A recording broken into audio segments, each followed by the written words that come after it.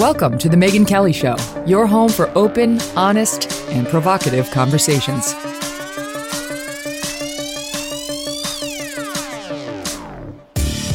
Hey everyone, I'm Megyn Kelly. Welcome to The Megyn Kelly Show and happy Friday.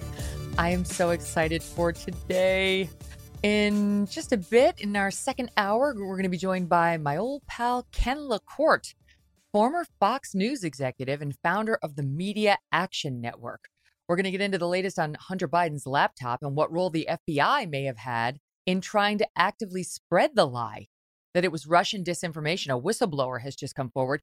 Ken was in on this laptop early on, and we'll ask him what he thinks about the latest. But first, joining me now, one of my all-time favorites, somebody I respect and love so much. Her name is not unfamiliar to any of you listening. It's Dr. Laura, host of the Dr. Laura program on Sirius XM, which airs right after our program on Triumph 111. She is author of 13 best-selling books, and we are so excited to have her here with us today. Dr. Laura, welcome back. Good morning. Good morning. But I'm telling you, the last week I've been so popular because everybody said, "You're doing Megyn Kelly." Oh, goody. After you came on the last time, you have been by far our most requested repeat guest. Everybody's like, when is it happening? When is it happening? And I've been saying the same. And my only hesitation was we had you booked for the day my son got injured when I was in Montana, that back in March. And I didn't do the show at all that day. I had to cancel the whole show because he was in the ICU. And I was like, there's no way I can rebook Dr. Laura for any day that I'm even close to wobbly, and not being able to appear or breaking news might, so. You know me better than that. Come on. I know, but I just out of respect. There's so much I want to talk to you about. And this is a weird place to start it, so forgive me, but it's been on my mind a lot lately. Coming on the air and reading up on the news of the day, all I see, and I don't mean to sound 200, but all I see in the news is debauchery. I mean, truly, you're just scrolling through the news headlines. What do I see? A Kourtney Kardashian and Megan Fox half naked, fondling each other over a toilet to try to promote something the Kardashians are selling. It happens every day where you see basically naked people trying to shove some body part in our faces as we're just trying to consume the news. What news site are you looking at? It's all over. It's all over. Daily Mail. Wait a minute. I've got my Post. computer on here. Tell me what site. Seriously. Daily Mail has got most of these headlines, but New York Post has got a lot of them too. Wait a minute. Daily Mail. That's British, right? Well, they have American too. They have the American version. Yeah, but they're UK. very into that sort of scandalous stuff. So, Yeah. No. Well, I just got me thinking about something that I know you wrote and you've talked about before about how where are all the role models? Where I've heard you say before, when I was a kid, it was like Shirley Temple. And the kids today have half naked women all over the magazines and Instagram and are really being led to believe that unless you show a boob, you can't get any attention. Well, a couple of decades ago, I got in trouble. And I was astounded. So I was there in the beginning of this going downhill, frankly, with respect to kids. My kid was very young and he was trying to do skateboarding. Okay, so we're at a mall and I went into a store that was a skateboarding store. And he's looking at skateboards, shoes, and helmets. And I figure, okay, he'll break something. It's an initiation into adulthood. And I pick up a magazine. Now, if I say it again, I don't want my life to go down the tubes for a week again. It had, these are for adolescents. The store was all for adolescents. And they had a magazine done by Hustler. That was the parent company of this magazine. And it had all terrible things in it. And a male putting a sparkler in a girl's rectum. Oh, boy. So I go to the manager, throw a fit. I go on the air, throw a fit. Next thing I know, I'm in a courtroom and the judge is saying I was wrong. and I had to pay 6 figures out of my own pocket. And to this day, I have been stunned by that. I am protecting kids, and they were all for, this is fine for kids. Now, you would ask, why would this whole trend start where we're trying to take kids off a track which leads them to more family success, success in life, better mental, physical health, family health? That's because it's part of a bigger, and now I sound like some kind of conspiracy nutcase, but it's been growing. I mean, we don't have male and female. There are no more mothers. It's just people who birth. And the whole trend away from family. Now, when you look at dictatorial countries in the history, in the history that you can read, one of the things you did was to eliminate differences and to eliminate family. Think about it. So this is just a small part. And if you keep showing kids naked pictures and, as you said, debauchery, then what are they distracted from? Everything that's of value. So who takes over? A ruling class. So these small incremental things that we've seen in history so many times before are happening, and it's like we're missing it because nobody's getting educated and about history. So you look at these things and you say, who stands to gain? You distract people from things that matter. You unravel the things that give them anchors, and who stands to gain? I said when it was over 20 years ago that this was a trend and this was intent. And you look at our colleges now, our public schools, and you can see. So I was a bit prescient, I'm sad to say. Mm-hmm. It is a mission by some groups to destroy the nuclear family. I mean, that was in the stated mission statement of Black Lives Matter until they got some blowback on it and took it off of their website. But there are definitely some far left groups who don't believe in the nuclear family and want to see it torn down. I think a far left progressive ideology in general just believes we should have the thruples. I did a story on that when I was at NBC, and they don't believe in, male, female headed families, and they really want to see it torn down. And even you mentioned the trans thing, like the acceptance of, people who they're being told that they're little girls when they're in fact little boys. I mean, that's actually happening. It happened at my son's school, which is one of the reasons we pulled them. But even in the news this week, we've been talking about Demi Lovato, who last year declared that she was not a she was a they. And now this week, just declared she's back to she because she's really feeling her feminine energy. And all of it's part of the same problem, which is a gross extension from what we used to consider norms and just stable behavior. That's correct. Stability is it. The more you can unstable the family and society, then the easier it can be totally taken over. I mean, everybody acts like, this hasn't happened in history and it's not happening in any other part of the world. I mean, please, come on. What do you think the end goal is? Everybody wants to ignore it, and I'm 75 and a half, so I'm going to live 25 more years. So unfortunately, I'm going to see more of this. Well, God willing, and I hope that's right. You've been taking good enough care of yourself that it's actually realistic. What do you think the end goal is, though? I mean, I wonder about it sometimes. Like, who is sitting where making these decisions? It's not some centralized power. It's more diffused than that. But they operate in an effective way. What do you think Soros is about?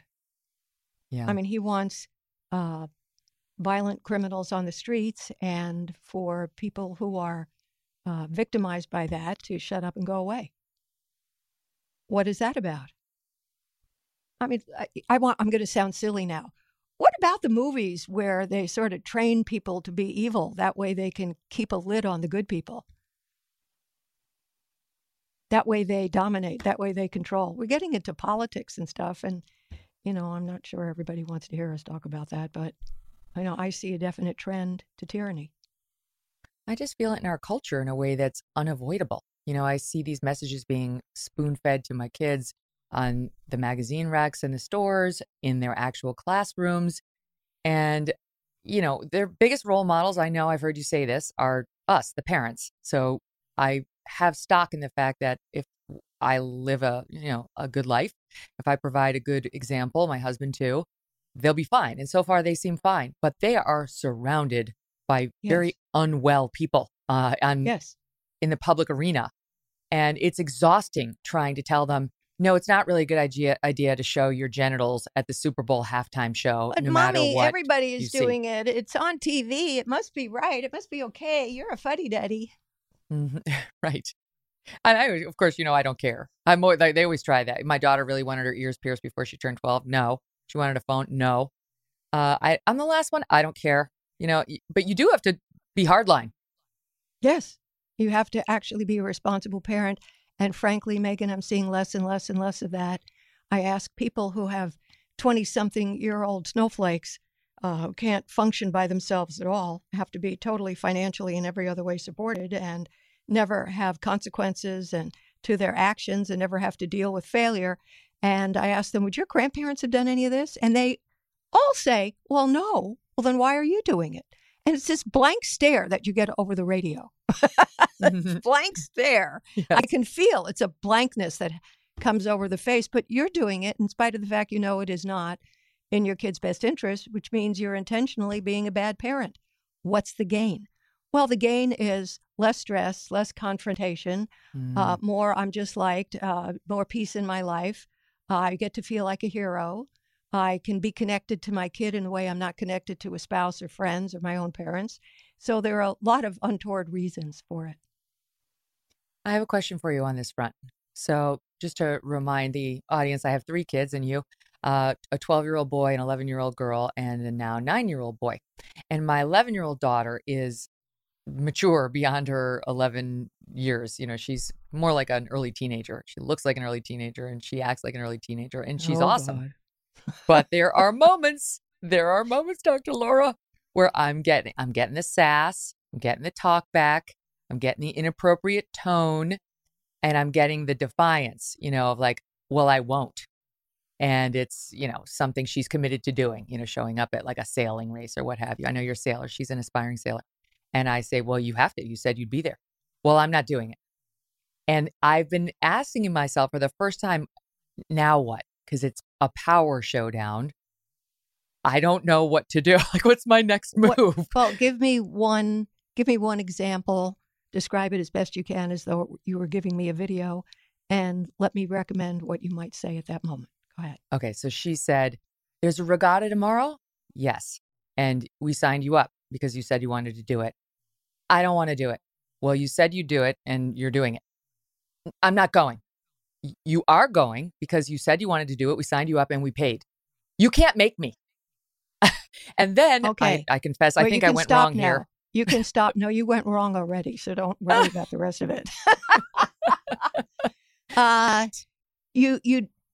Okay. I don't know your daughter, but I can hear your daughter. Okay. So here's how you handle that. The first thing you do is laugh. And you must laugh because it does 2 things. It takes the power back from her.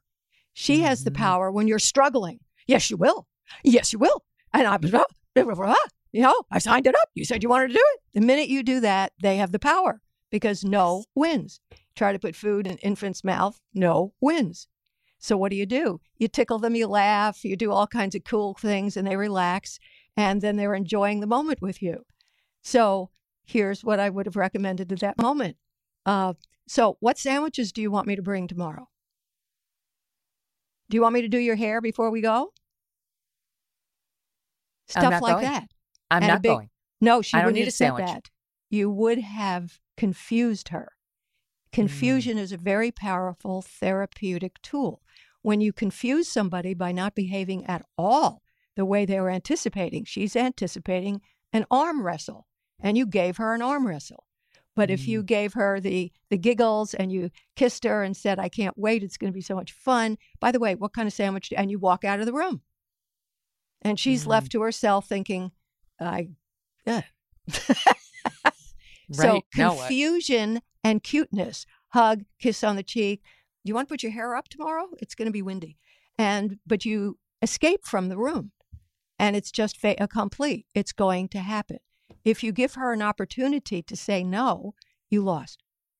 No Now, if you're a hardliner type, you can say, so you don't want to go because, and what do you have planned to do instead? Well, I'm going to, I don't think so. No. No. And when your phone is gone for 2 months, are you going to learn smoke signals? So in other words, you're sort of being sarcastically cute, but you're not arguing. You're just saying, well, what are you going to do without your phone for 2 months? How is that going to work out for you? And not being able to see your friends for a month and a half. Well, how is that going to work for you? But you don't have to go tomorrow. It's okay. But just, let me know how are you going to handle the next 2 months. I'm kind of curious. So that is another technique.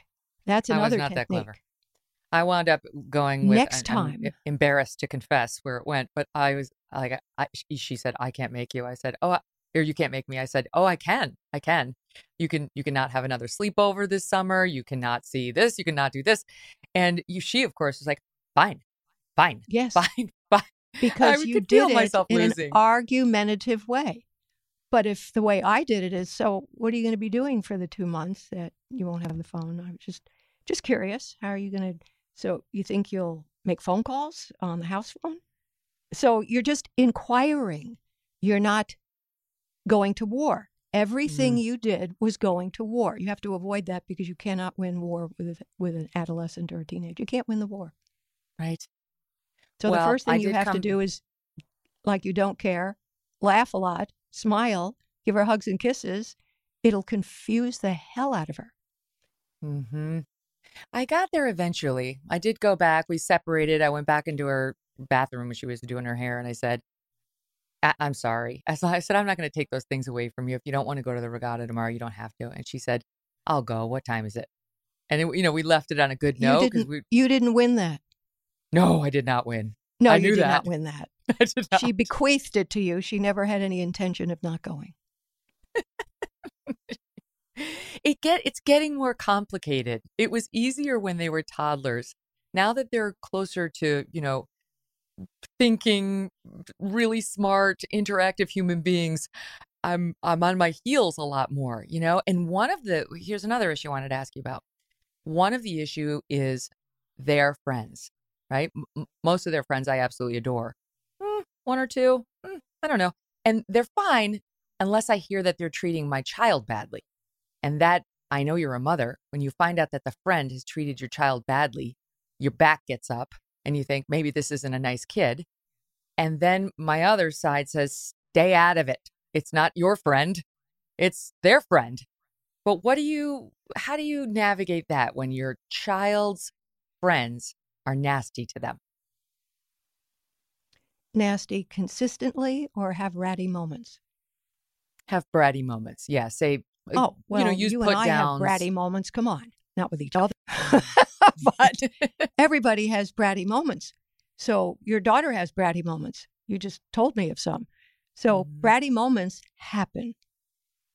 If it's a pattern, then you get concerned. If there's a bratty moment, ignore it. But what do you do when you're trying to raise your child to understand they do need to self-respect? They need to, if it becomes a pattern, because you don't know it's a pattern until a lot of time has passed and you have a bunch of examples, I want them to remember to stand up for themselves, it's not okay to be with somebody repeatedly who's constantly putting you down. And yet I also don't know that I should even be getting involved. It's like they're young, so they need me to be involved. Well, and it's then as not they get older, it'll be less so. No. If I may say, it has nothing to do with going in between and moderating it. What it has to do with part of parenting is the major part of parenting is teaching children how to cope with life, their feelings, other people, morals, values, principles, and ethics. That's your job. So if you see that there's a pattern of taking poop, then you have to sit and say, I noticed that Mary does this, this, this, and this, and this, and this, and you embrace her in your life anyway. I guess you're very compassionate and giving her all these choices and opportunities, and so you're giving her sort of a semi-compliment, but she doesn't understand it's not a compliment. And I was wondering, what makes you hold on? So instead of saying this person's bad, dump them, you're asking questions to understand her way of thinking and feeling. Well, she'll say bad things about me and then nobody will be my friend. These days, that's a real concern. because you have the net. In the old days, when I was a kid, Yeah. people actually just had to talk to each other, but they couldn't accumulate too many bodies that way.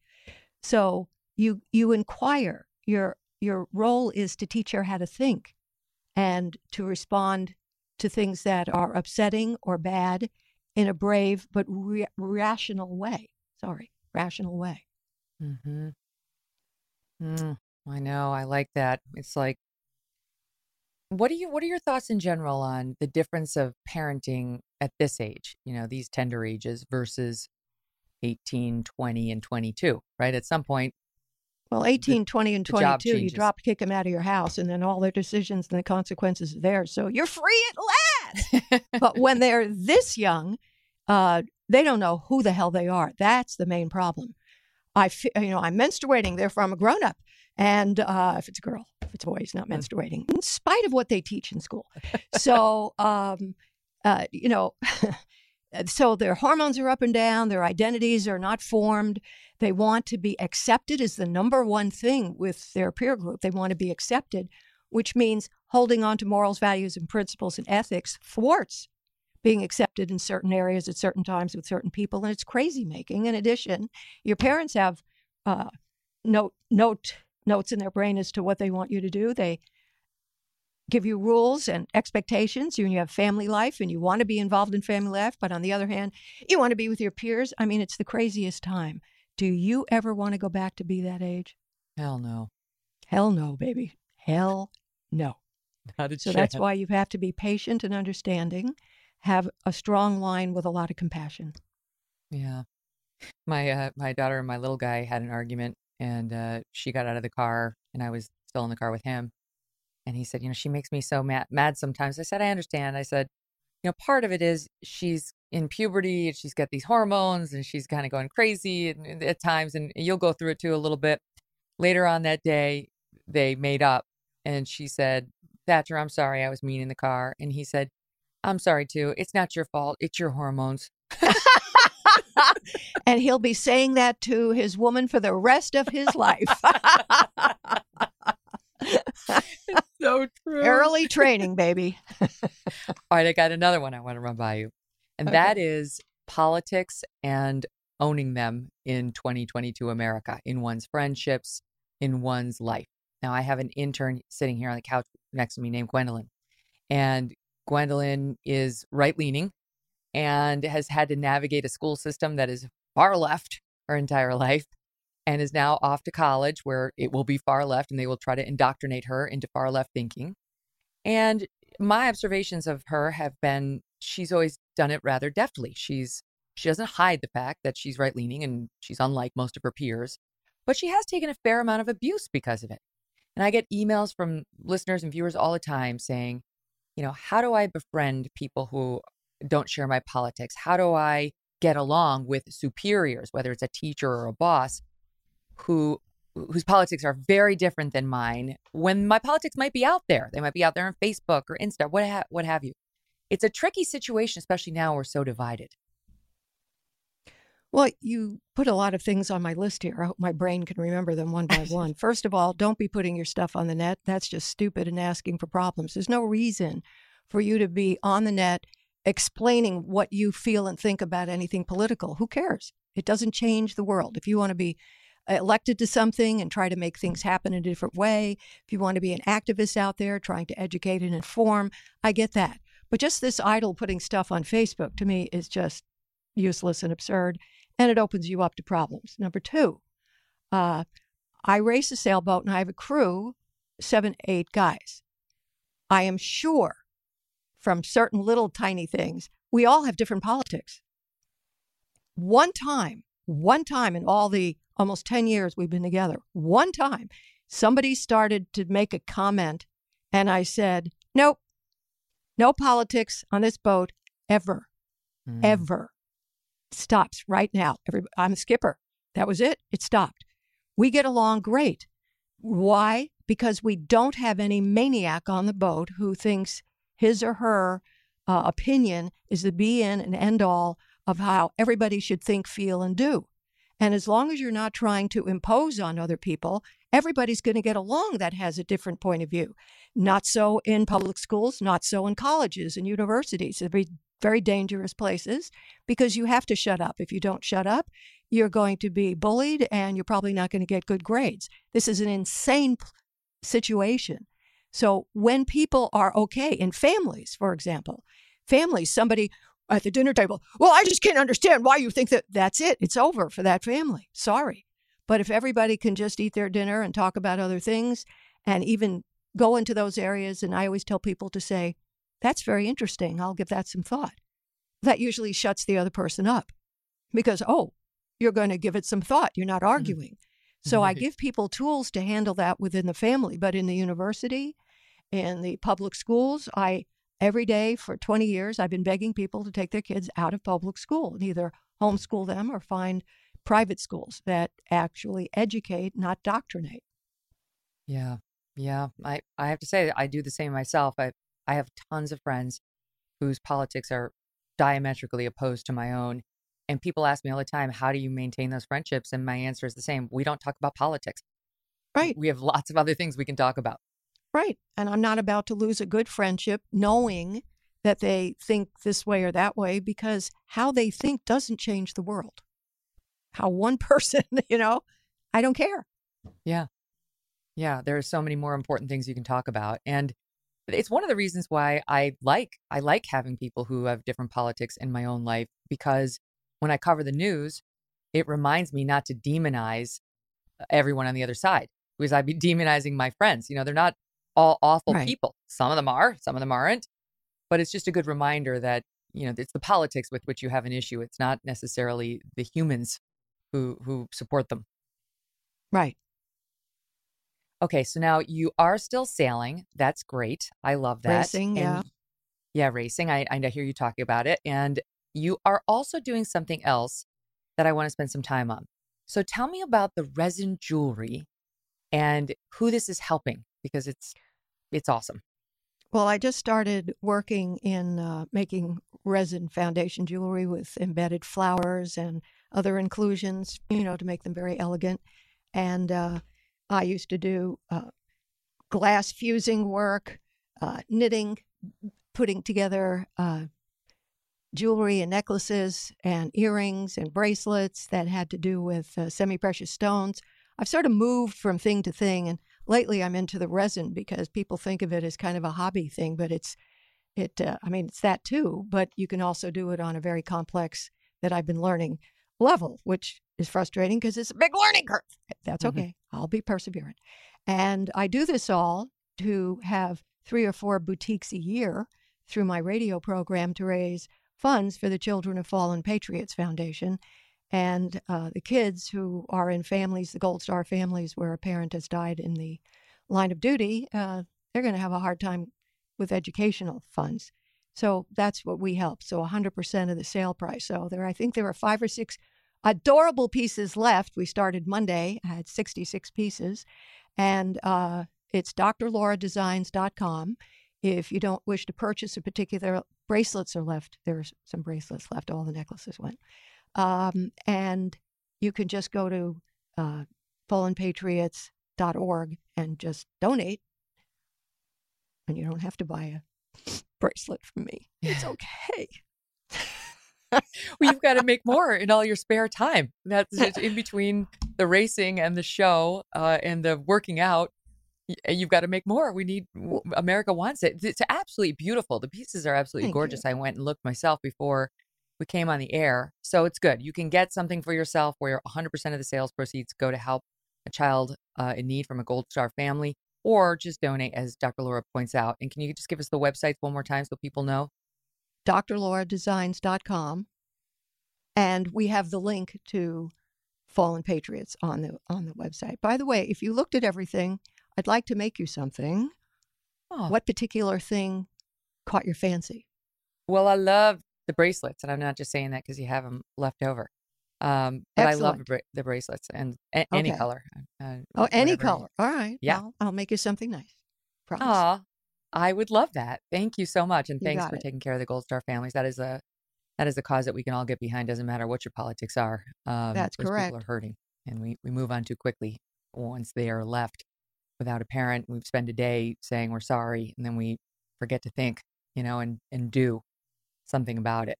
All right. Agreed. So listen, Thank you. there's something I want to do with you next. And I don't even know if my team told you this, but Uh-oh. I have a very dear friend. She is well known. Her name is Melissa Francis. And she was a Melissa huge, Francis. Isn't that yeah. Little House on the Prairie? Yes, exactly. She was brought in Amazing. as the next wave of Ingalls children when the first round aged out. And she and Jason Bateman acted together as Charles and Carolyn's new adopted children. So then she went on. She was a very successful child actress. She went to Harvard. She got an econ degree. She went on to be on CNBC for a time and then came over to Fox Business, which is where I met her when I was on Fox News Channel. We became very good friends and still are. Oh. And she listens to this show and she listens to your show. And she asked me, she said, the next time Dr. Laura comes on, may I please call in because I have something I need to tell her. And it's Okay. an amazing thing that I know you're going to want to hear. So that's a tease. We'll take a quick break and we'll be back with Dr. Laura and Melissa Francis.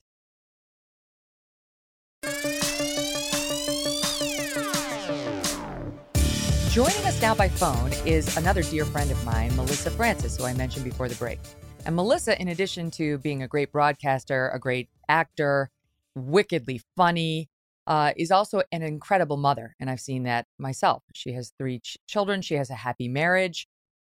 But it wasn't always thus. In her family of origin, she had a mother who was not quite as great as Melissa, to put it mildly. And it's amazing that Melissa managed to break this cycle. I mean, it's not easy to break the cycle when you come from a parent like Melissa did.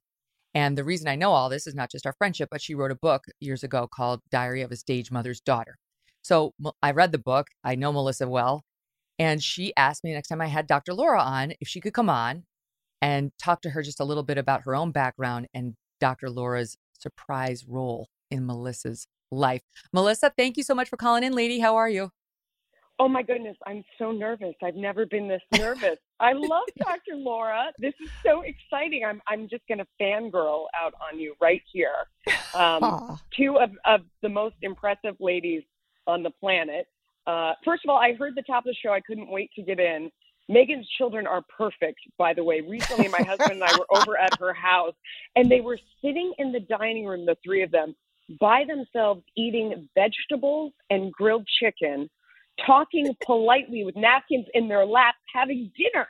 And my husband and I have not stopped talking about it because we were so horrified for what it looks like inside our own house that we were like, well, now Megan and Doug can never see our children again. So that's too bad. So when I hear her telling this story, I'm just dying laughing because her children are phenomenal specimens of human beings. So anyway, but I'm so excited to talk to you because the first time I listened to your program was about 25 years ago. And before that time, as Megan said, in a nutshell, my mother is a sociopath. And that made growing up really tricky, kind of difficult. There were a lot of challenges along the way. But before I listened to you, it never occurred to me that I could walk away. Never. I never thought, I thought the family that you were born into, that's it. That's what you got. That's what you got dealt. And I spent the first, 20 years of my life trying to solve that problem and trying to live within the problem, trying to deal with the problem, trying to understand the problem. It never, ever occurred to me that I could, for my own sanity, walk away.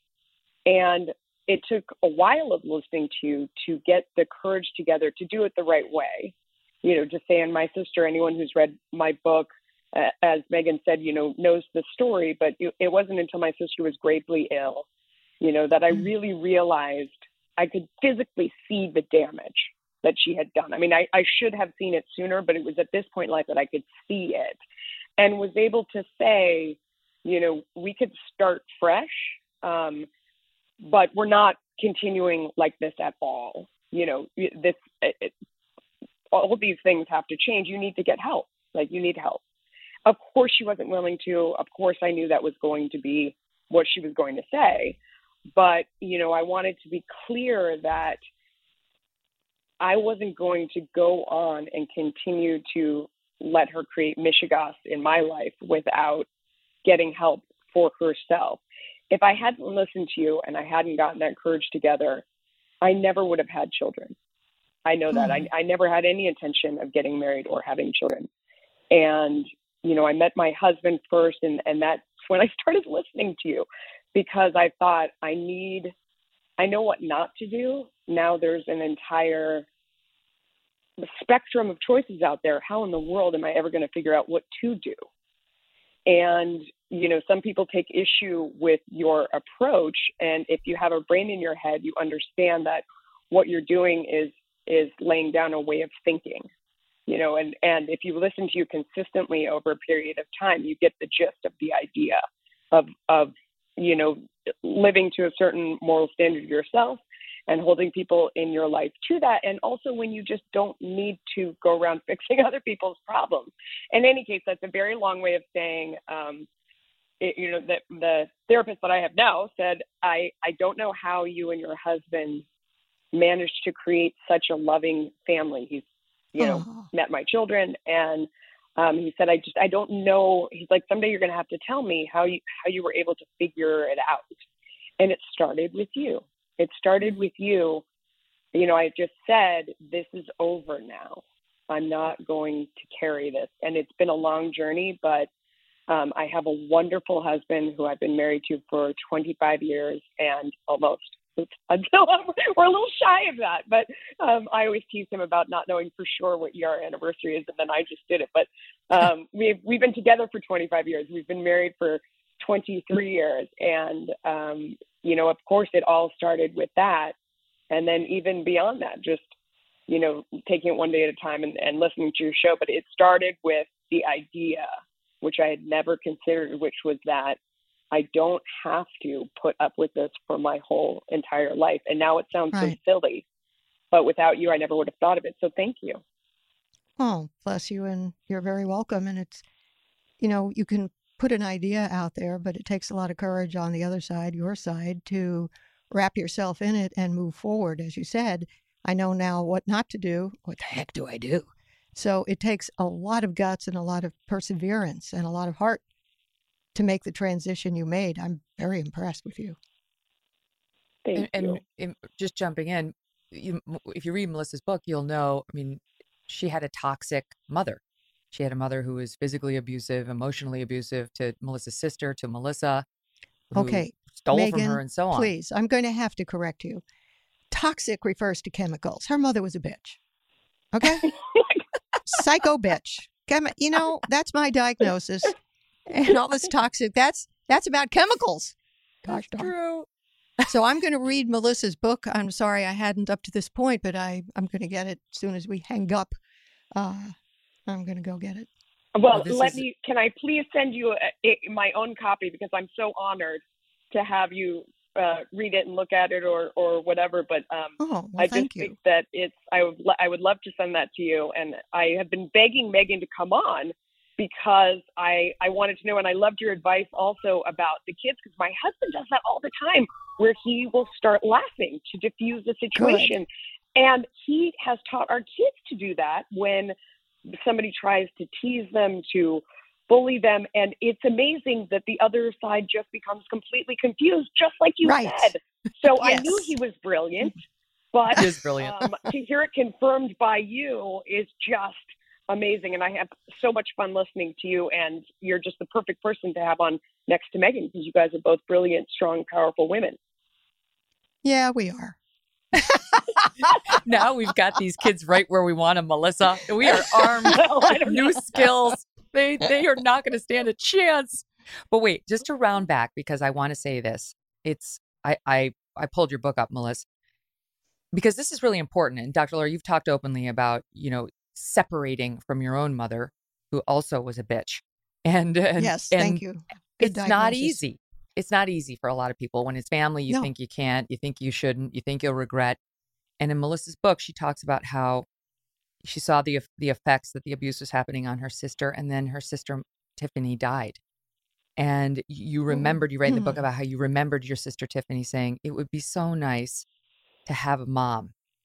And you write, I closed the door on my mother forever. She had never called. She had never returned the money she took from you, never opened her heart to the daughter who needed her. There was nothing to forgive and nothing to salvage. Our bond was just wiped away, gone. I told my dad that I would take care of telling mom, meaning about Tiffany's death. It had been more than a year since I had given her the choice of coming back to help Tiffany or losing us both forever, and she had chosen to throw all of us away. 13 months of silence. I wrote her a letter. I sent it to this house where you thought she was staying. I informed her that her oldest daughter was dead, and the window of opportunity with me was now closed forever. She had made her choice, and now she would have to live with it. Her chance to make things right on this earth was gone. This cycle of madness, this pain, it ends with me. Oh, Melissa, my heart. It's hard to hear. Love it. It's hard to hear. But that last line's exactly it. That's exactly it. And that's why it's so important to do. Yep. It is. And you know, I was, now you're going to make me so emotional, Megan. It's hard to hear those words. You know, I was afraid to have children, of course.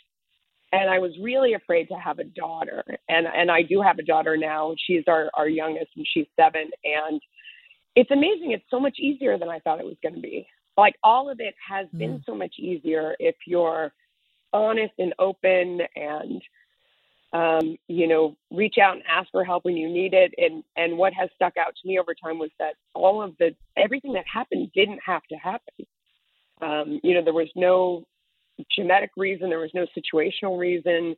You have so much more control than you think you do. And I think that is one of, actually, both of you. I mean, that's something that I think both of you are always driving home to your audiences, is that you may feel, and it's why you resist the victim movement as well. You may feel like you have no power, you have no control, that people are doing things to you. And yes, they are, but you don't have to sit there and continue to take it, that you can make a different choice, that you can take a different path, and it's never too late to do that. I would say that, you know, my mother came and confronted me when I was on my book tour for that book. It was really something, because I hadn't seen her for a long time, and she came 30 seconds before I went live on the air. I had the governor of California there. I was there for a book tour. We had security. She had gotten past security, telling the security she was my mother. Meanwhile, we had told the security when we set up the show that the only person we were trying to make sure didn't come in was my mother. So there you go. You can do anything. And I was, you know, it was, what happened? Traumatic. She just came up and she said, she grabbed me by the arm and, you know, said, I do love you. Because that was one of the things that I said in the book. And just the way she grabbed me, you know, you go right back to that place of physical abuse. And I just stood up. I said, what do you want me to do with that? And I stood up and I walked to the set and I sat down, and I really had been about 15 seconds. And luckily, the producer that was with me had never seen her, didn't know who she was, but he instantly knew what the heck was going on. My wonderful producer, Jill Frangie, you know, we all have those people in our lives who just know. And, you know, she got security, and I did a whole hour live show, you know, 15 seconds after that. And then that was it. I never heard from her again. And recently someone called me from California and was crying and said that she has moved on, and she apparently, this is according to this woman, that she, you know, moved in with someone else, and then he died in suspicious circumstances. And, you know, she was really devastated, and, you know, she said she wants justice. And I said, I did everything I could. I wrote a book. I went on I went on the Today Show. I went everywhere telling people to beware of this person. There's only, you know, you really can't stop people. You can, you know, though, but it's so rare. And in both of your cases, Melissa and yours, Dr. Laura, you managed to, you did stop the cycle. Mine was not anything close to hers. Yeah. Mine was before kindergarten compared to her in postgraduate school with that. Mm-hmm. Well, listen, I'm so glad that we had this moment, this healing moment, this moment of gratitude. I've been Yeah. listening to Melissa talk about her love for you and me as well, Dr. Laura, for a long time now. I'm glad that we made that happen. Melissa, thank you for calling in. Me Love too. you, I'm lady. so grateful. Thank you. And Dr. Laura, I'm going to send you the book, and I'm going to write something funny in it because I'm normally funny. This is not. She is Okay. very funny. Normal. But My please normal, add- very serious self. Add a family picture for me, okay? I will. Absolutely. Thank you so much. I love you both. Thank you. To be continued, Oh, lady. Now, Dr. back Laura, at don't go you. away. I have to tell you, I want to ask you because you're still going strong. You're still racing. You're still doing the jewelry. You're doing the show. How are you? How's everything? Great. It is. It sounds great, but I always want Great. to check because, I care about you and I want to make sure you're Thank doing well you. and Well, just, I have a few I think I speak complaints. on behalf of your fans. Thank you. I have a few complaints. I want to be 5'5", so I don't have to hem anything. Things like that. That's about the height of my misery. That's pretty good, right? Now, is there any time you're coming to the East Coast? Because I Never. would love to see you in person. Never. I escaped that. Damn. So I'm going I to have to live come where to it's California. Summer, spring, all year long. That's where I belong.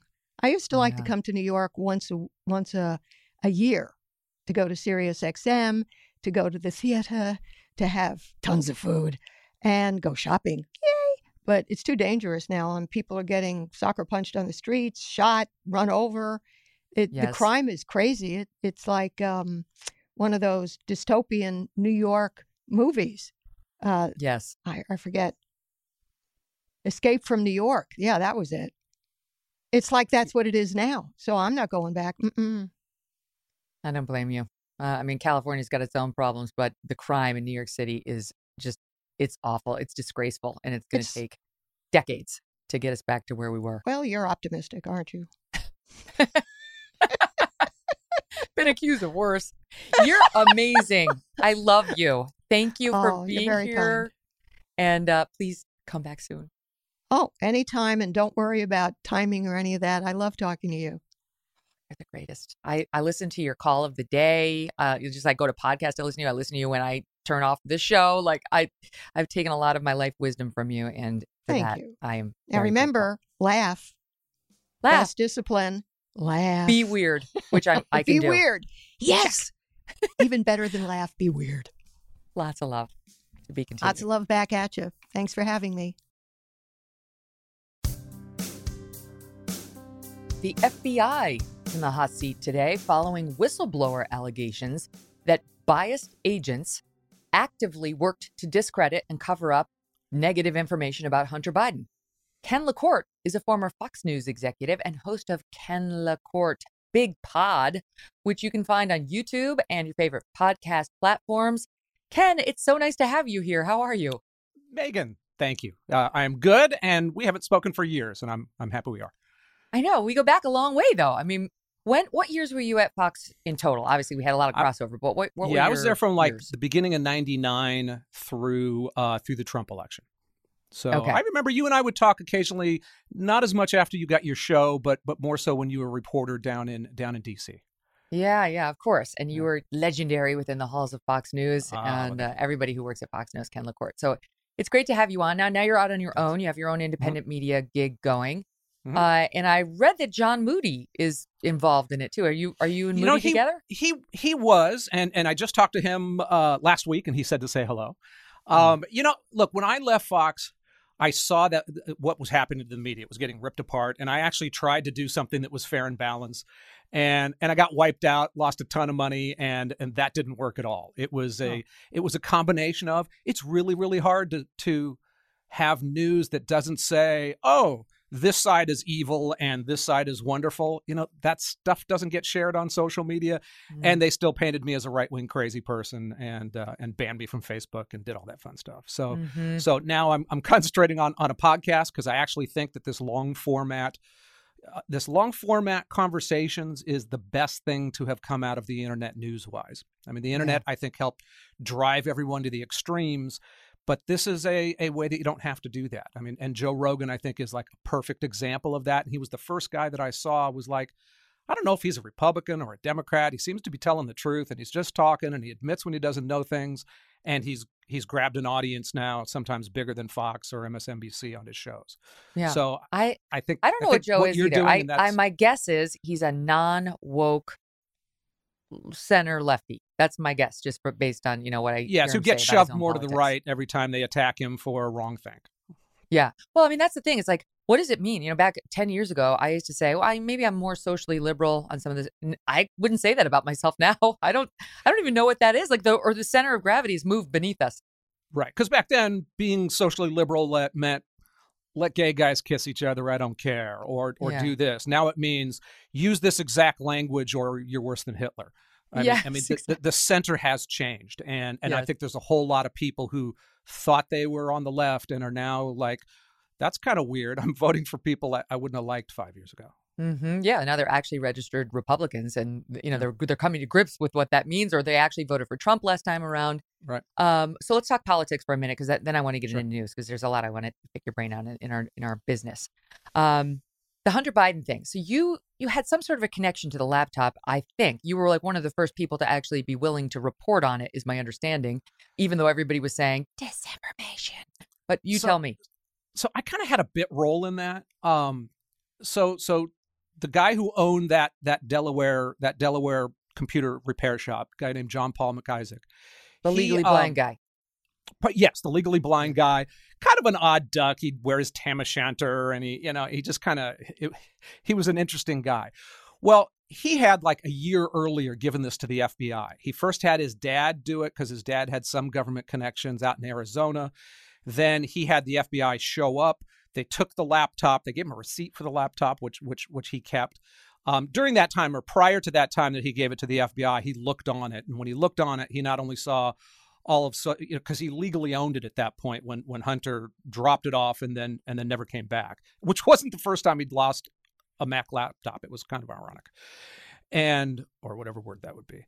And so this guy waited and waited to have something happen. Nothing happened for a long time. So he eventually called up Rudy's people, Rudy Giuliani, and gave them a copy of it.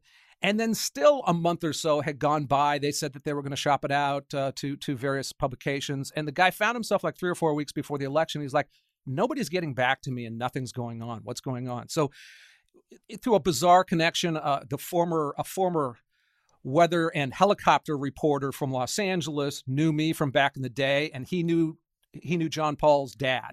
And so that's how it came to me. And he came to me and gave me a subset of them, a very small subset, a few dozen of the emails, and then said, like, what do I do here? And the first thing I did was read into them, and it was very, very obvious that these were real emails and these were real documents. I mean, it was things like they were with PR firms. This was mainly centered around Burisma and the Ukrainian gas company, the slimy Ukrainian gas company on which Hunter served on their board. And they were clearly authentic. Now, that didn't necessarily mean that he was authentic or that they came the way he said it, because it was a weird story. I mean, the blind guy is getting it from Hunter, who comes in, fumbles around, then doesn't give it. It was a weird story, but the documents were it was obvious that there was something real there, because they were things that had phone numbers and CCs with multiple people in law firms and PR firms and all that. So I tried to help them. I was a nobody at that point. I get under 1 million people a month looking at my stuff. I was trying to help shop that out to some things. What I found during that time was that the New York Post had it, and they were actually going to start working on something. I gave a few of them to a couple of Fox News shows and helped get that out there. And then when the Post came out, I think we saw the worst case of media malpractice I think that I can cite in my lifetime. I mean, if the media were lawyers, they should be disbarred after that. It was all they did was attack him hardcore. We had a bunch of people from former serious real guys and gals from the NSA and the FBI. I remember they signed that big letter. It has all the hallmarks of Russian disinformation. And that's all that the mainstream media needed to kind of pretend that doesn't exist. You still go look up this information on Wikipedia, and it's like, nope, with no evidence on this. And the Ukraine conspiracy, they did their best. I mean, look, the media had completely stopped being referees by the time Trump came up for re-election. They really stopped by the time he came for election. They started being players, not referees. And their only goal was to get Joe Biden elected at that point. Yeah. And I think what you also saw was that laptop was sitting in somebody's desk and gathering dust for months and months and months. And the FBI was clearly going to sit on their thumbs and let that slide. That's it was in their Delaware division too. It was in their Delaware division where he still had a lot of power there. So the media was were shameful. used to, as Bernard Goldberg would say, the slobbering love affair that the media has been having with the Democrats, Obama, and so on. But the FBI's partisan role in this was truly shocking to me at the time. I was shocked. I think a lot of people had faith in like the FBI and CIA. That was unraveled over the course of the Trump years. And then this story in particular. And the news today is that now Senator Chuck Grassley, a Republican, he sent, this is according to Chuck Ross at the Washington Free Beacon, posted this story last week, that he sent the Justice Department and FBI a letter and says an analyst at the FBI named Brian Auten was named by whistleblowers as the person behind an August 2020 report that the FBI used to falsely suggest the Hunter Biden information was fake. It was disinformation. That bad information about him was disinformation. And this is the same guy who had failed to advise others at the FBI about inconsistencies in the Steele dossier. This guy, Brian Auten, pushed the Steele dossier, totally discredited it now. He pushed aggressively for surveillance warrants against Carter Page, then Trump advisor. I mean, this is the guy. Like when we talk about what the FBI did to Carter Page, to Trump, on Hunter Biden, this is the one, according to the whistleblowers who did it. Not fired yet, by the way. And then let me just finish let me just finish on him. Mm-hmm. He, in addition to him, there's another guy named Timothy Thibault, I think Thibault, and he was an FBI assistant special agent in charge. What is it, Cal?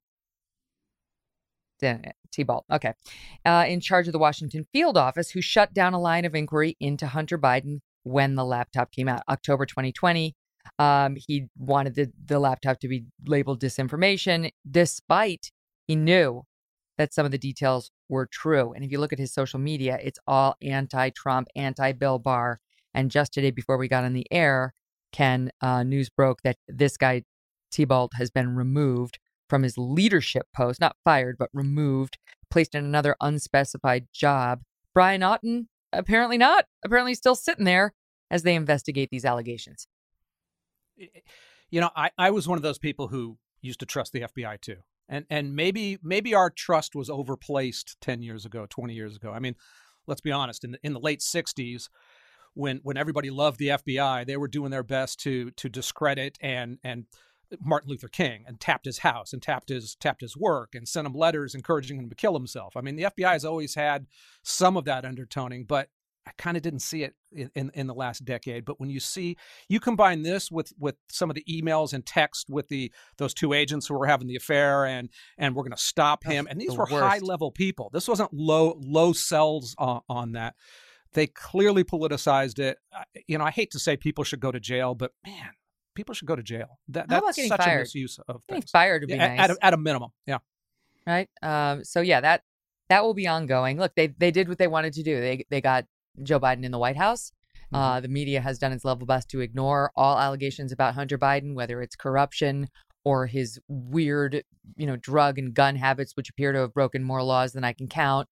And I think soon this will all go away with either just a slap on the wrist or a plea deal, something small, something minor, which we all know would have looked very different had this guy been named Donald Trump Jr. But it's part of the FBI's unraveling and the media's unraveling, right? Mm-hmm. And what's interesting about it to me now, Ken, is that you're seeing places like CNN now try to find Jesus, right? Like CNN has a new boss. You were in executive management at Fox, They brought in a new boss, Chris Licht, who is a nice guy. He comes from CBS. He was doing the morning show there. Then he got promoted to do the Colbert Show. That doesn't say necessarily those are his politics, but he was a successful executive running shows and so on. Then he got pulled over to run all of CNN. And now the new mission is reportedly to convince people that CNN can be fair, including to Republicans. And I just don't know whether there's any chance of them convincing the public of that. Yeah, or whether they're telling the truth. I mean, I read those same reports, but then I also read reports that he wants to bring Morning Joe over to them. So it's like, okay, well, you can't have both. I don't believe that. You can't I don't bring believe that. I believe that was planted by over. Morning Joe. That was definitely planted by Joe Scarborough. Might have been. 100%. So we'll see. The proof will be in the pudding. CNN is pretty public about that. They put up a 24/7 news feed, and if they stop being a hardcore Democratic pipe organ, we will find out. But it'd be nice if they would.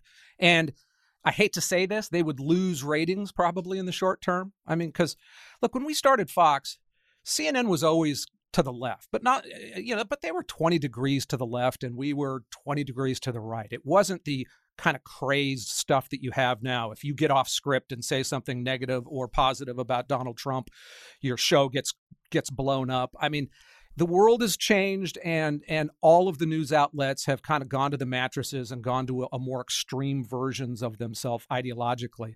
And that's not just politics because they're lefties. It's also driven by money.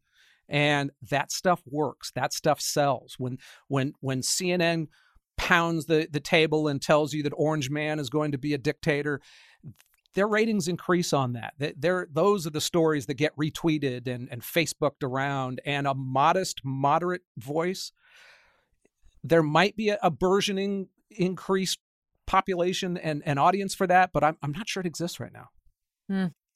Their ratings are in the tank. The New York Times did a big piece on CNN earlier this week. They've drawn an average of 639,000 in prime time this quarter. That is like just over 500,000 in the overall, Ken. That's the overall. That's not the key demo of the younger people, which is always a lower number, but the only one that advertisers really care about. That's 25 to 54. But 639,000, like I was getting that in the demo. If I got that in the overall, my ass would have been fired. Like I can't believe that anybody is still employed in the CNN primetime with those numbers. But if Donald Trump becomes the nominee, those numbers will double. I mean, look where their numbers were last October. I mean, when you've decided that, okay, we're going to be the Yankees, you're going to be the Mets, and the Mets are having a terrible season, what happens? All your numbers go down. Not at the Fox News channel. Well, Fox does better than most. You're right. They keep there, but don't forget, CNN has to fight with, Fox had to compete against kind of the internet and not really OAN or Newsmax because they're just not off the table yet. But CNN has to compete with the rest of the liberal media because they all think the same way. Yeah, so that's true. So yeah, they're down. They're still profiting. Their profits are down, but still $1 billion a year for kind of crappy journalism. So they're still making a ton of money. So I'm not counting them out yet. Most of their money, I believe most of their money comes from their digital property and not their cable news operation. The New York Times report was that for the first time since 2016, they dipped below $1 billion in profit. They're going in the wrong direction. And they have yet to make any major personnel changes, right? Like Zucker got fired. Cuomo got fired for reasons not related to ratings.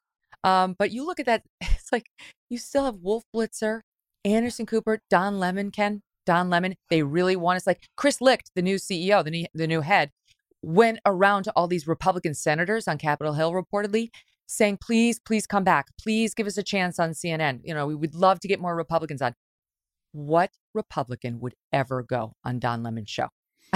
He hates them. And that's why you can't believe Chris unless he makes some changes there. You can't just say we've got a fresh new face and then have Don come out and say the Republican Party should be treated like terrorists. I mean, that's that's just not good. And you're a Nazi if you voted for Trump. Like you're an actual white supremacist, period. Doesn't matter if you care about unborn babies. Doesn't matter if you care about corporate taxes, whatever. You're a Nazi. Yeah, it's they've dug a hole now for themselves, and I'll be interested to see whether they really, really try to find more of a center ground. And that's a 5-year. You don't spend 5 years destroying your credibility with half of America and then just say, well, I've changed my mind. Let's change it all around now. We're please trust us and come back now.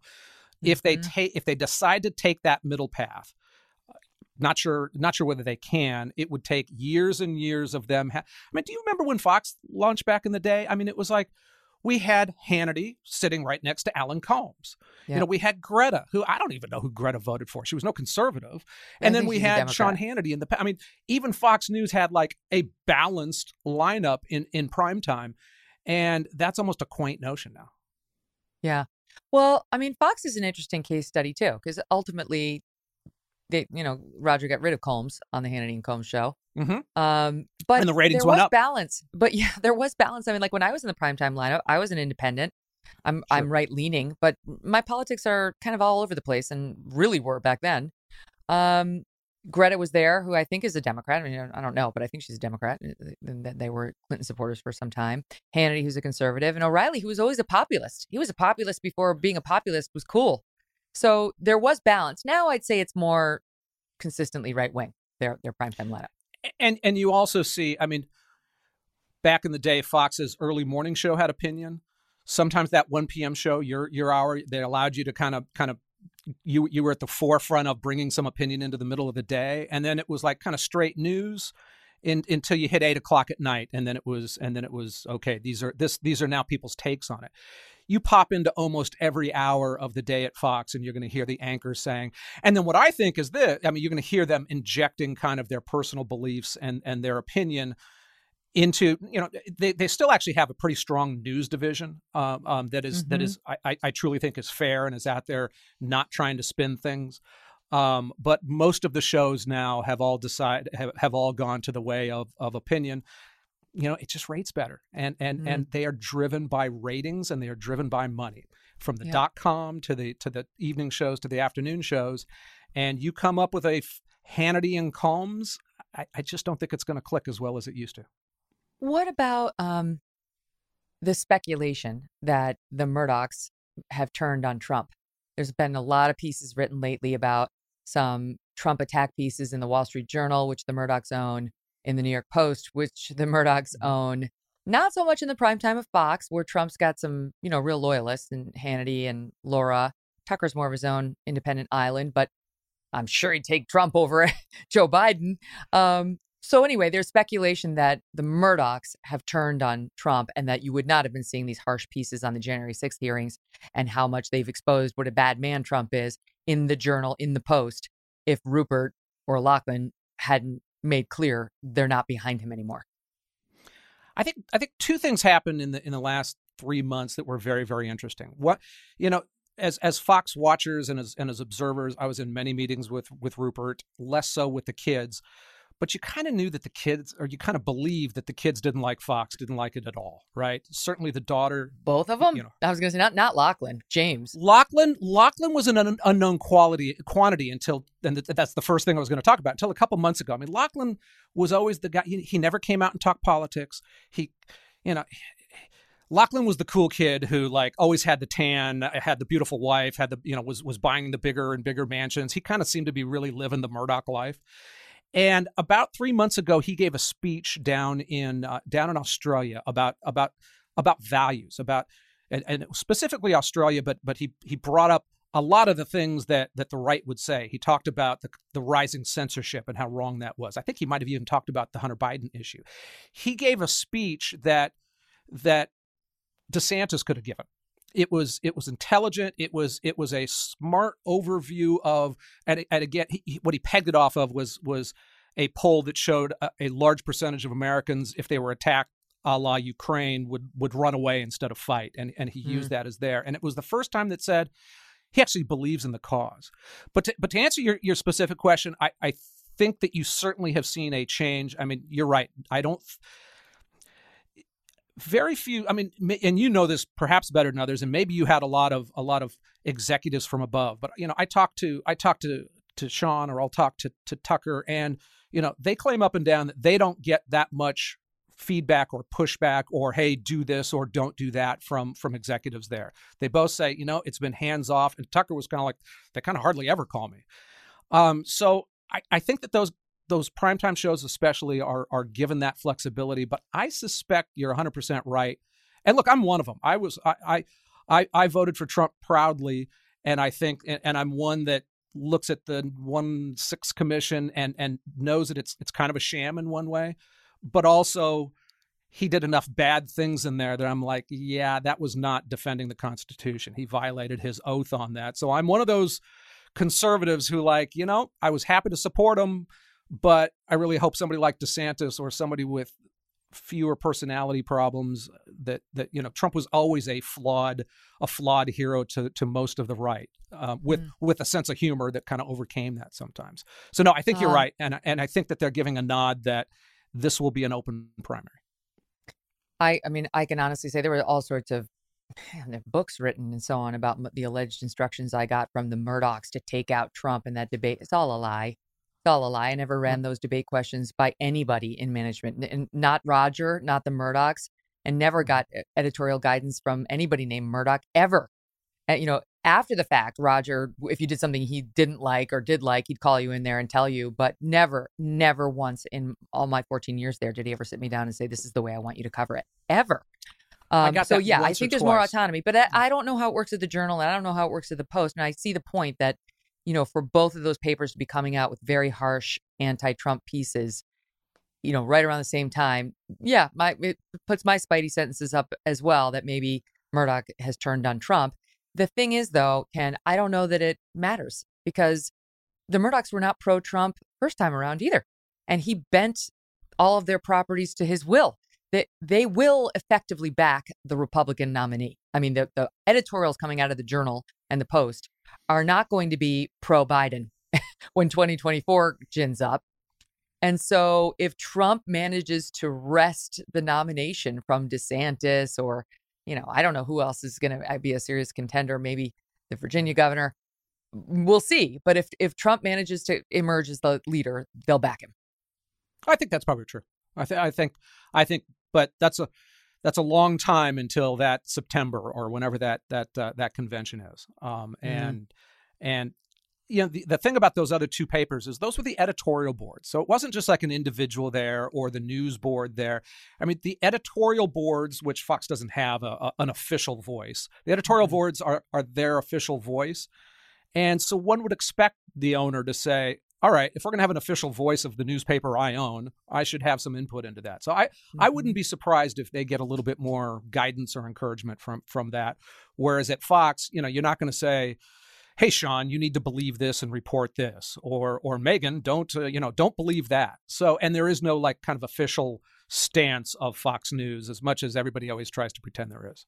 No, I mean, look, I don't know how it works now, but back when Roger was in charge and I was there, Roger wanted television personalities and journalists in his lineup who people wanted to watch. That's what he wanted. He wanted somebody who could penetrate the lens, who was a good communicator, who had sort of an it factor. And it's not like he was going to go put Rachel Maddow on the Fox News primetime lineup. He understood who the audience was, but there was never any litmus test for your politics. He'd watch you, he'd sort of see you, he'd decide whether you were somebody who met all those things I just said. And if so, he'd try you out, and maybe in a lower role and move you up the line. But it was never a litmus test for ideology. And I don't think that's how it is. I think that continues to be how it is. They want people who will rate. They don't necessarily want people who are just going to back Trump or back the Republicans. They want sensible opinion. Well, we'll see. I mean, it'll be fascinating to watch the primetime lineup. When it's DeSantis versus Trump, and you've got these two 800-pound gorillas, because more and more DeSantis is becoming a gorilla of his own. They're going to be in an interesting position over there. So, Ken, you mentioned January 6th, the committee, and Liz Cheney has been at the helm of that whole thing. Her dad, Dick Cheney, used to be vice president of the United States and has put out a campaign ad for her. I mean, she is dying on the vine on her campaign, but this is Dick Cheney's contribution, which has now been uniformly condemned by both sides. But watch. In our nation's 246-year history, there has never been an individual who is a greater threat to our republic than Donald Trump. He tried to steal the last election using lies and violence to keep himself in power after the voters had rejected him. He is a coward. A real man wouldn't lie to his supporters. He lost his election, and he lost big. I know it, he knows it, and deep down, I think most Republicans know it. Lynn and I are so proud of Liz for standing up for the truth, doing what's right, honoring her oath to the Constitution, when so many in our party are too scared to do so. Of course, the right wing is on Team Trump. I mean, the majority of Republicans agree with Trump's claim of a stolen election. The polls show that. And the left, is there a figure besides Trump who they hate more than Dick Cheney? He's not the messenger. I don't get. I'm not sure who this is appealing to. It was certainly aimed at the right, not the left. It's a Republican primary in God's country out west. And you're right. The crux of it all comes down to one sentence that he was wrong in. Deep in their hearts, most Republicans think this election was stolen, and that's because Trump said it was multiple times. It's because also the media abdicated its responsibility in kind of looking into that in a fair way. I mean, you had the left media who, even if it was stolen, was going to be cheering it, and the right media didn't look into it all that much because if you're Fox or if you're if you're somebody on the right, you don't get a whole lot of pats on the back for saying, hey, we looked into all these claims and there was some little stealing and some little stupid stuff around, but no, the election wasn't stolen. I mean, if you in your heart believe that as a primetime anchor on Fox, it's not going to help your ratings to talk about that. So the media on both sides have allowed that divide in America. The left doesn't care, doesn't think it happened, and the right believes that strongly. I can tell you, every time I've deep dived and looked into either a lawsuit or one of the allegations, I've still never found any kind of evidence that showed anything besides minor things that would not have affected the election. No, I know. Same. I mean, there's been red flags, but nothing that would change the actual results. People believe it, whatever. The point is, Liz Cheney, she's done. She's done in Republican politics. And the savior of that future is not Dick Cheney. I mean, I'm amazed she's running again. Why didn't she just say, you know what? I did what I thought was the honorable thing. Off I go. I realize it's created too big a gulf between me and my party. They've been trying to tell her that for the past year. I guess she wants to go down in flames, which I think is where this is going to end. Yeah, I think you're right. I think she failed at being able to convince her base that she was right. And unfortunately, there might be a way to do that, but certainly that committee wasn't the way to do it. Once the Republicans were rejected by the left and the Republicans decided to basically boycott, except for those two, boycott that hearing, they couldn't make the claim that this is any kind of a fair trial. It's a trial without a defense, and you would never lose a case, Megan, if you just had one side, despite whatever the facts might be. Yeah, of course. And they've manipulated evidence. They've manipulated videotapes. They've put out witness testimony and talked about taking the Fifth Amendment in a way that's very deceptive and inappropriate. So I really have no sympathy for Liz Cheney or the position in which she finds herself. I do not think this has been an honest hearing. It certainly hasn't been a fair one. Now, on Capitol. The irony is, though, I would love to see a fair hearing on this because I think that most of my friends on the right are just wrong. They saw too many headlines. They saw too many. There's a lot of smoke. Don't get me wrong, but I think they're all wrong, and this wasn't the way to convince them. Back over on Capitol Hill, we have a relatively new press secretary, Karine Jean-Pierre, who's just been absolutely dreadful. I mean, she just knows nothing. She's not ready for prime time. And I think it was the RNC put together a budded soundbite showing a trend that they noticed in the way she handles the press. Here's a little bit of that, Ken. Watch. I don't have anything. I don't have anything. I don't have anything. I don't have anything. I don't have anything. I just don't have anything. I don't have anything. We don't have anything. I just don't have anything. Don't have anything. So I don't have anything. I don't have anything. I don't have anything. I don't have anything. I don't have anything. I just don't have anything. I don't have anything. I just don't have anything. I don't have anything. We don't have anything. I don't have anything. I just don't have anything. I don't have anything. I don't have anything. I don't have anything. I don't have anything. Again, I don't have anything. So I don't have anything. We don't have anything. I don't have anything. I don't have anything. So I just don't have anything. I don't have anything. 100 times. Truer words were never spoken. Well, she certainly doesn't have anything. I mean, she's made that point. How would you like being the press spokesperson for this 747 with its wings on fire, people leaping out of it, people running for president, pretending not to run for president? I mean, that's not the easiest job, and she's probably not the pilot you wanted. So I would never do this job because you get paid to lie. I mean, that's the truth. You get paid to lie. So you can only the people who take that job, you automatically have to ask yourself, what is it in that person's character that's making them take the job? But secondly, it's not because he's such a dumpster fire in terms of the polls and policy. It's because she's a dumpster fire in terms of her ability to spin and stick with facts that are helpful and do what we learn to do as lawyers, which is bridge away from negative information.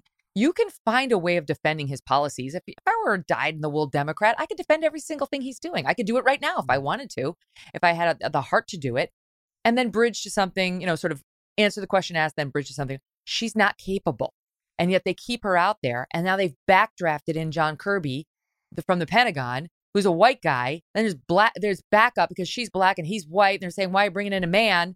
And it's like, why don't you just admit that skin color aside, gender aside, this woman is not ready for prime time. You need somebody else. As annoying as the I'll circle back was with Jen Psaki, she was light years ahead of Karine Jean-Pierre. And it's not, the message is really the problem, but the messenger is also deeply flawed. Yeah, that's true. And they will move slowly on that. And you know why. You just said it. Yeah. But what I find is so many people on both the left and the right, they're so kind of in their own ecosphere.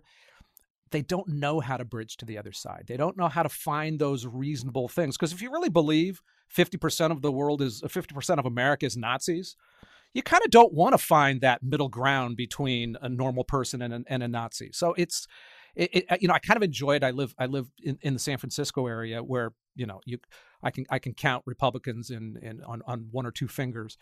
And it gives you better practice as to be able to make your points and explain why you think things when you're explaining those to those on the other side. It just puts you in a different mindset. I don't think she ever had to do that. I think she wasn't hired because she understood kind of where the center or right of America was at all. She was hardcore on the left, and they cheered that on.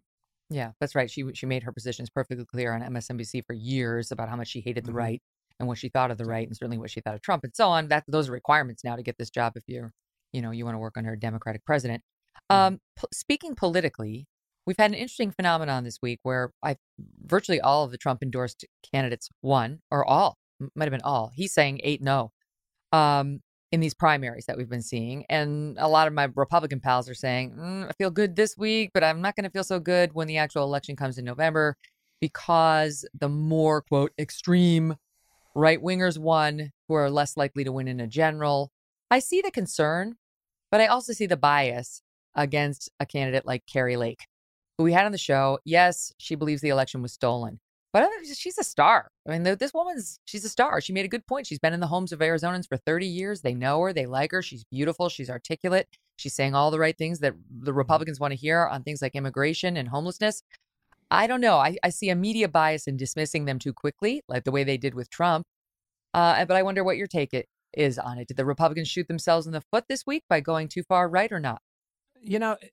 They always, the opposing side, because the Democrats actually helped some of those candidates. They gave them money. They pushed them along. They encouraged them. Right. And as an observer, a close observer for politics for 40 years, that never works. You always, when Ronald Reagan got nominated, Democrats were giddy because he was just too far out there, too far to the right, and he was going to be an easy, crazy cowboy boy to beat. You go back to Trump, and when he started moving through the ranks in the primary, people were laughing their rear ends off at the concept that he might be the nominee, and they were actively encouraging him.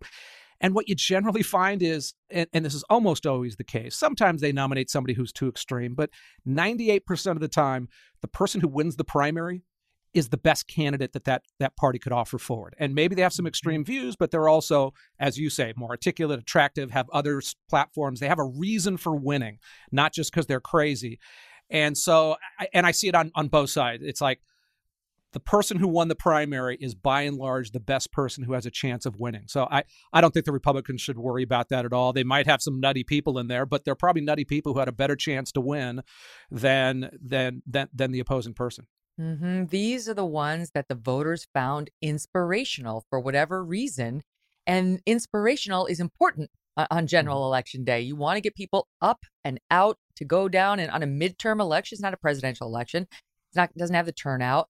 So I think you raise a good point. I mean, the Democrats are playing with fire here in helping get the Trump nominated or backed candidates ahead and in the victor circle on these primaries. We'll see. We don't have that long to wait. Now, meantime, you mentioned that you live in San Francisco, and in your wonderful home state of California, Gavin Newsom is reaching out to Hollywood filmmakers now, Ken, begging them to come home.